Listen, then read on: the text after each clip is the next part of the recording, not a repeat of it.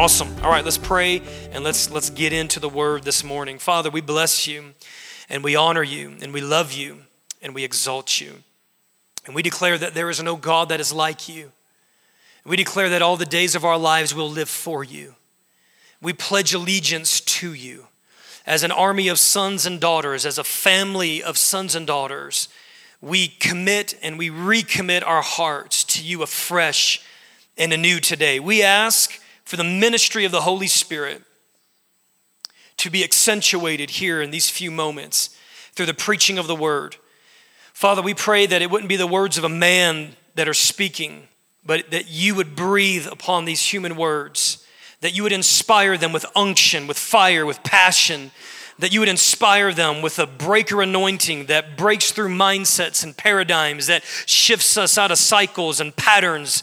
Father, we pray that the kingdom of God will be advanced through the preaching and the instruction and the exhortation of the word. We ask for an increase of a prophetic anointing and an apostolic mantle, God, so that kingdom business could be done. And Father, we pray that the things that you've invited us into as a house, that we would not lose heart, but we would take heart, and that we would lean in to the things that you want to do here in this body and in this city and in this region. So let faith arise in Jesus' name. Amen. For those of you who are joining us today for the first time, I want to greet you. My name's Jay Duncan, and I have the great privilege of being the senior pastor of this church, Antioch Church. We are 20 years old. We just changed our name a year and a half ago, and so we're old but new, and we're old but young. And at the end of the year, we had a prophetic word that came forth by the founding pastor and leader of this church, a man by the name of Dutch Sheets, who said the first 6 months of 2015 are a very critical window to press in and pursue God like never before. And so we've been showing ourselves faithful to that calling. And not too long after that, in the beginning of the year, in January, we got together as a body, and many of us fasted and prayed for 21 days. And we did that out of a heart of pursuing God, out of a heart of obedience towards Him. And something that we did this year that we've never done before is that during that time of fasting and prayer, we began asking God, Father, what are the things that you are inviting us into this year in 2015? Now, we recognize that some of the things that He revealed to us will be beyond this year, but what are the things that you are calling us into this year particularly? And so we had a number of people in the body, through all the different ways that the body is segmented, begin submitting those things that they felt like God had spoken to them for the house.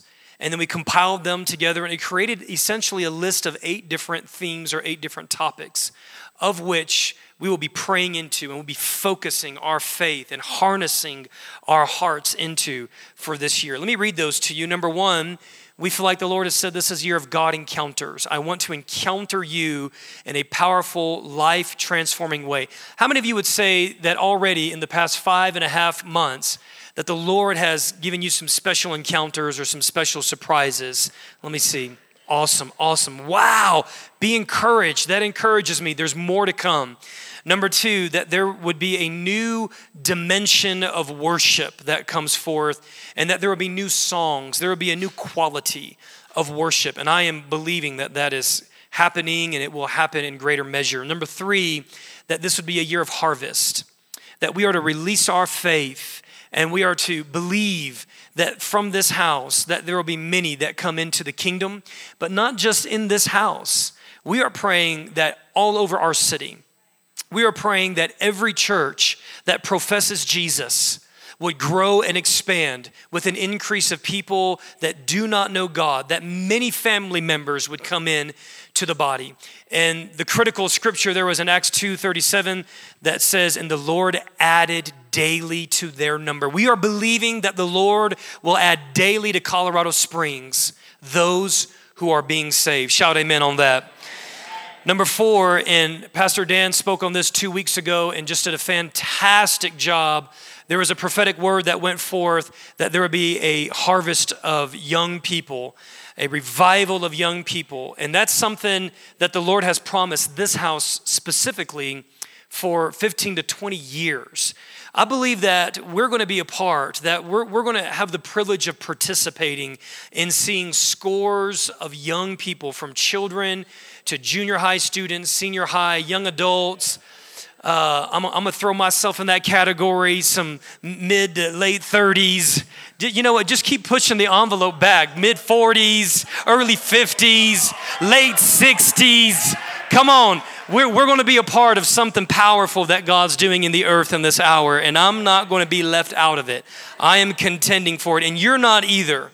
We are all believing that God's going to do something great, and we're setting our faith in that direction. Number 5, that the Lord would give us assignments in the city.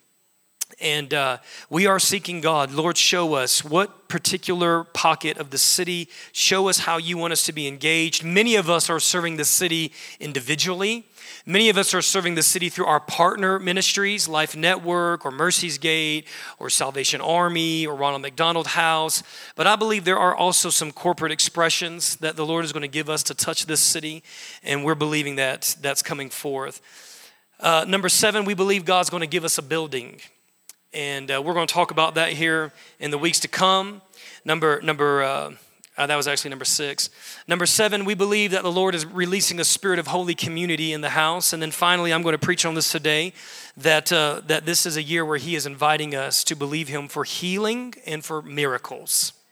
So turn with me in your Bibles this morning, if you would, to the book of Psalms 103, Psalm 103.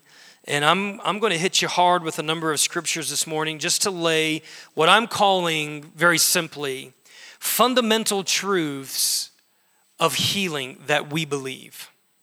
These are some fundamental truths of healing that we believe. And as you turn there, let me read to you some of the things that you wrote and some of the things that you received from the Lord. Number 1, there was a person who had a vision of a flower that was withered and it was dried up amongst a field of beautiful, full-grown flowers. And then suddenly that withered flower was restored. And it wasn't just restored to its full beauty, but it became the most beautiful flower in the field. And we felt like the Lord was saying that there are some here that in the natural, it looks impossible. That like that flower that is just dying and withered up and dried and on the brink of just being blown into the wind, that there's some impossible situations God's going to breathe on, and He's going to elevate through His glory and His story. He's going to elevate His activity in their lives to become some of the most beautiful in the field. Someone had a verse. It was Acts 19, verse 11 through 12. Let me read that to you. It says, "And God was performing extraordinary miracles." Isn't that awesome? That's in your Bible. God was performing extraordinary miracles. Now, I don't know what miracles are ordinary. I don't know. That's kind of an oxymoron, whoever wrote that, many thousands of years ago. But I think what he was trying to show us is that there is a dimension of the miraculous that it is even beyond what we would consider ordinary. It is an extraordinary. It is ridiculous. Let me just read this. Extraordinary miracles by the hands of Paul. And that's very interesting that the miraculous is going to happen, beloved, through your hands. It's going to happen through your hands. It's going to happen through your life. Believe that the same Jesus who commissioned His disciples and said, "You will lay," say it with me, hands. Say, "My hands." You will lay hands on the sick and they will recover. Not maybe, not hopefully, not expectingly. They will recover. I am believing that you will lay hands, that I will lay hands, that we will lay hands on the sick, and that the promises of God will come to full measure and they'll be made manifest in our lives, and the sick shall be recovered to the glory of Jesus' name. And it says right here, so that even handkerchiefs or aprons were carried from His body to the sick, and the diseases left them. That's extraordinary. That is extraordinary. And whatever negative, I don't even know where I'm going here, but whatever negative conceptions that you've got from any Christian programs that you've watched, just squash all that and believe that the act of faith, there is virtue of healing that is resident in the Christ that is within you. Do you hear what I just said? In the scriptures, and if we got time, we'll go there. In the scriptures, there was a woman with the issue of blood in Mark chapter 5, and the scripture says that when Jesus was being pressed about through the crowd, this woman with the issue of blood, she pressed through and she touched just the hem of his garment. So she didn't even touch his physical man. She just touched the clothes that was on his body. And as she reached out in that spirit of faith and she touched the edge, just the tip, she didn't even get into the full recesses of who he was. She just got a thread of something that was hanging off on his body. And it says that something that the doctors could not fix for 12 years was immediately restored. Come on, sons and daughters of God.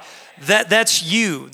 And watch this. I felt the Lord just revealed this morning, that the same virtue inherent within the Son of God, as sons and daughters of God, that same virtue, not to the same measure because we're not the Christ, but there is a virtue of healing that is resident within us as children of the Most High God that you can release into atmospheres and you can release into people's bodies. And I'm just saying today, take heart and do not give up. We are going to see people healed in the name of Jesus. Here's another word that came from you for us: marriages and families being healed. So not just physical bodies, but we are believing and contending that there will be relationships that will be healed, that people's soul will be healed, that abuses that have happened, that neglect and abandonment that have taken place will be healed on a heart level.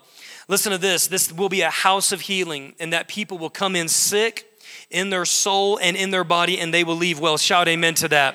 Lord, we just agree that this will be a safe haven for people to get well in every area of their lives. I don't just read that, I declare that today in the name of Jesus. And that there will be manifestations of God's presence and power. But this was very interesting. It said, be prepared for the consequences because people may leave. There will be manifestations of God's power, but just be prepared for the consequences. And I'm just here to say that whatever it takes for us to have the manifestation of God's kingdom to break through that plane that divides the spirit and the earth realm, we must have. It is critical that we have that power of God released into the earth, and it will be extraordinary. We may not be able to understand it. People may not be able to reason it. They may not like it. But listen, for the person who's holed up in their house with ALS, I think that they would much rather have the healing power of God come than religious people sitting in chairs that don't want it. All right, I better get on to the word before I get myself in trouble. Uh-oh. All right, here we go. Psalm 103. Number 1, God is a healing God. Can you say that with me? Say, God is a healing God. Psalm 103 verses 1 through 3 says, bless the Lord, O my soul, and all that is within me. Bless his holy name. Bless the Lord, O my soul, and forget none of his benefits, who pardons all of your iniquities and heals all your diseases. What I love about the scripture, particularly as it relates to healing, as more often than not, when you read scriptures on healing, you'll find words like every and all. And we're going to just keep looking at these scriptures. And when I see this, there's something that provokes me.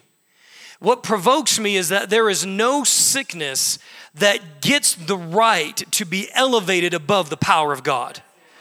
When God says that he heals all of our diseases, there is no sickness that retains the privilege of saying, I get to defy your power and your ability, because he heals all of our diseases. Every sickness must bow its name to Jesus. And if it does not bow its knee on this physical planet, friends, let me tell you, it will bow. Sickness does not win. Sickness does not win. And I don't know what your story is and those that you've been connected with and the struggling and the suffering that you've walked through. But here's what I do know, that Christ, the hope of glory who lives inside of you, says that sickness does not get the last word. ALS and cancer and Alzheimer's and AIDS and all of those things that afflict your physical body, they do not get the last word. Jesus wins. He is more powerful than every sickness and disease on the planet. In Jesus' name, all of your diseases. The book of Exodus chapter 15, verse 26. This is God speaking to Moses, and he says, I will give you earnest heed to the voice of the Lord your God, and do what is right in his sight, if you will, and do what is right in his sight, and give ear to his commandments, and keep all of his statutes. I will put none of the diseases on you, which I put on the Egyptians, for I, the Lord, am your healer. He has revealed his name to us as healer. Many names that he's revealed throughout the scriptures, and one of the names that he has chosen to reveal to us is I am the God who not only wants to heal, but I am the God who can heal. It's who he is, beloved. It's his very nature. It's the essence of who he is. Your name reveals your identity. Your name reveals your destiny. Your name reveals your capacity. Your name reveals your potential. And when God gave us his name as healer, he was saying, you can take my name to the bank. You can cash in on my name. You can trust in my name. I am a healer. I am the God who heals you of all your diseases. Now listen, I recognize that some of this gets a little controversial and some of this gets a little muddy because this is one of those things that's extremely tangible. It's extremely tangible. You know whether or not you've been healed. You know if you've been injured. You know if you've been afflicted with a disease. You know if you've been healed or not. If someone prayed for you and you're still experiencing it. And it becomes one of those things, I believe, that throughout history, throughout Christian history, what we've done is we have taken truth and we have pulled it down to the level of our experience. And so then you get people who have believed for healing and didn't get healed, and then in their rational mind begin to justify and they begin to reason out and they begin to create doctrines of devils that say something like, well, God's healing left with the apostles, or cessationist theology that says God doesn't heal today. Or you get preachers that kind of shy away from healing and they get bracketed off into another group of preachers that can get very, very easily dismissed because of extremes. But I'm here to tell you that in the scriptures, God is very clear. Sickness is not from God. Disease is not from God. It comes from an enemy. And it comes as a result of the fall. It comes as a result of the sin virus that we let loose into the earth realm. But God says, I am a God who heals. And let's keep moving here. Point number 2 is Jesus paid the price for our healing. Jesus paid the price for your healing. And so I know that there's a lot of arguments and a lot of thoughts that come, and I think they still stem from a little bit of a religious and orphan mentality that goes a little something like, well, if I don't pray enough, and if I don't read enough, and if I don't worship hard enough, and maybe if I didn't tithe, then sickness will come on my body. Beloved, I want you to know that in the same manner that you did not work for your salvation, you cannot work for your healing. You cannot earn the healing power of God. You can only receive it. And we're going to look at some scriptures here where we find that God actually includes, he combines, and I feel like this is so strategic on his part, that he combines healing with salvation. Because he wants us to understand that the same way that we receive salvation as a free gift, we receive the healing power of God. Go with me, if you would, to the book of Isaiah chapter 53. And I know that for many of you, a lot of these scriptures and points are very much review. I understand that, but I just want to establish the fundamental beliefs that we adhere to as Antioch Church. Jesus paid the price for our healing. Isaiah 53 verse 1. Who has believed our message? And to whom has the arm of the Lord been revealed? For he grew up before him like a tender shoot and like a root out of parched ground. He has no stately form or majesty that we should look upon him, nor appearance that we should be attracted to him. He was despised and forsaken of men. He was a man of sorrows. This is speaking of Jesus, the Son of God. And he was acquainted with grief. And like one from whom men hide their face, he was despised, and we did not esteem him. Surely our griefs he himself bore, and our sorrows he carried. I want to just pause right here, because those words in the Hebrew are very important for us to understand. The word griefs in the Hebrew is the word sickness and disease. So I want to read that again, and where we see griefs, I want us to put in sickness and disease. And the word sorrow is the word for pain. both physical pain and mental pain. So let's read this again. Surely our sickness and disease he himself bore, and our physical and mental pain he carried away from us. Yet we ourselves esteemed him stricken, smitten of God, and afflicted. But he was pierced through for our transgressions. He was crushed for our iniquities, and the chastening of our well-being fell upon him, and by his scourging we are healed. I want to ask you a question today. We understand that Jesus died for our sins. How many of you guys believe that today? And how many of you believe that by the death and the resurrection of Jesus Christ, our sacrificial substitute and Lamb of God, by his death, he purchased for us entrance back into the family of God. And just like we recognize today in communion, he removed the effects of sin and he removed the spirit and the root of sin from us by his death and his resurrection. Can we all agree on that? Now, if it were only for salvation that Jesus died, then why did he endure the beating of his physical body? Surely if it was just the death that would have satisfied the justice of God, then his death could have been swift if it was only for a death that he needed to spill his spotless, sinless blood. Is this making sense to you? So then why was it necessary for him to endure the beatings? Why was it necessary for him to endure the cat of nine tails that ripped the flesh out of his back? Why was it necessary for him to endure the crown of thorns that pierced his head? Why was it necessary for him to endure that? Because every one of those physical afflictions was him literally taking upon himself your sickness and your pain and your disease. So we could essentially say that your sickness died with Christ on that cross because he became that sickness, vicariously taking upon himself as a substitute. He took upon himself your sickness and he put it to death on that cross. Jesus paid the price.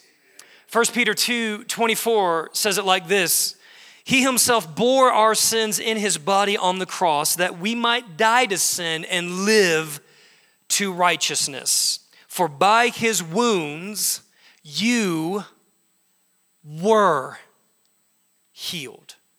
Not you are. I want you to look at the tense of that word. You were healed. You were healed. In other words, your healing was set in motion on a cross. At that moment, your healing was already paid for. It was already purchased. I remember years ago, my dad had purchased something for me as a gift, and all I had to do was go to the store and pick it up. And due to life and busyness, and maybe just a little bit of procrastination on my part, I ended up not getting to that store for a few weeks after my birthday. And I went into the store and I said, "Hi, my name's Jay Duncan. My father's overseas." He called in to the store and he purchased this gift. And they said, "We were wondering if you were going to come pick this up because it's been so long." And right there, it was already written. The receipt was on top of that gift. My name was written on that gift. All I had to do was go and pick it up because it was already purchased. The gift was already purchased. Number 3, God still heals today. I'm not going to spend too much time on that. I'm just going to announce that to every demon in the spirit realm. I'm going to announce that to every spirit of unbelief and every spirit of doubt and every spirit of fear that wants to come against your mind. I just want to apostolically decree this day, by a spirit of faith and by a spirit of authority and victory, God still heals today. The Word of God says, "So will the word, my word, which goes forth from my mouth, it will not return to me void." God said, "I am the God who heals you, and he is the God who does not lie." It is impossible for him to lie. Number 4, God heals in many ways. We believe that God heals in many ways. And if you ask me a very straightforward question about healing, you might get a lot of answers. Because as we look and study the scriptures, very rarely did Jesus heal the same way. Sometimes he spoke it. Sometimes he would go and he would lay hands on someone. Sometimes he would spit in their eyes. Sometimes he would send them to a pool. Sometimes he would rebuke them or he would call them out. Sometimes he would heal, he would forgive their sins first. So I don't have time to really pull this out like I want to. Maybe I should just stop right here. Maybe I'll just stop here. Yeah, here we go. 1, 2. All right, we'll just stop right there. Let's pray. All right, come on. If you are here today and you are contending, and Michelle, where's my sweet girl, Michelle? You're the man. You're my sweet guy, Joe. All right. Doesn't quite, my man of God, Joe. My mighty, faithful warrior. Give me a little healing anointing in that guitar there. All right. If you are contending for healing in your body, stand up in faith and stand up in expectation. Hallelujah. Hallelujah. I believe that God can even restore organs that have been diminished by disease. I believe that God can open up deaf ears. We believe, Jesus, that you are the full representation and you're the full manifestation of God. And that when we see you, we see the character and the nature of the Father. And everything that you did, Jesus, you healed. You came near. You identified with the afflicted. You hated sickness. And we hate sickness. With a righteous anger, we execute judgment. We execute judgment. We release the judgment of the cross. I'm just sensing something on this today. This needs to get in your spirit, man. There is a judgment. There is a judgment that God has released on sickness that we can come into partnership with. And this day we release that judgment against sickness and against disease and against affliction and against pain. Now, friends, I want you guys to just rally around your family members right now. We're going to take a few minutes. We're going to pray for the sick. We're going to believe that faith comes by the hearing of the word of God. We're going to believe that with a mustard seed of faith that every mountain of sickness will be uprooted and cast into the sea.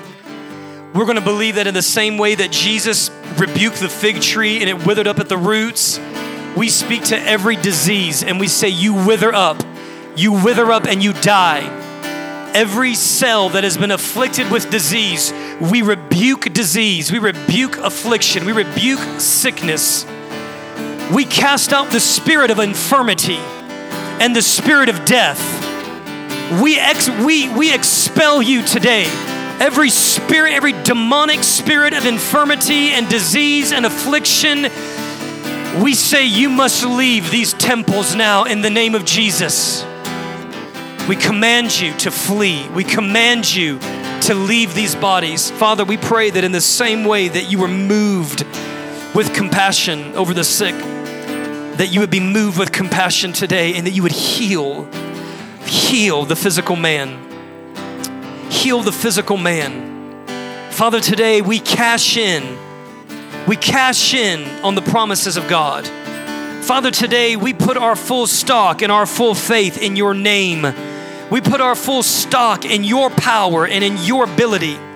We make a demand by faith on the virtue that resides within you that now resides in us. And I pray that the same healing power of God would work its way out of us from the inside out. For the healer dwells within you. And we say today, let healing be made manifest from the inside out. Father, we speak now to ALS and we speak to cancer and dementia. We speak to arthritis. We speak to kidney disease and kidney failure. We speak to meningitis. We speak, God, to every ailment that afflicts our body and prohibits us from walking in our destiny. And we say you be healed in the authority of Jesus. Be healed in the authority of Jesus' name. Be healed in the authority of Jesus' name. We announce the name of Jesus upon you and over you. Let faith arise today, God. We're just going to sit under the presence of the Lord.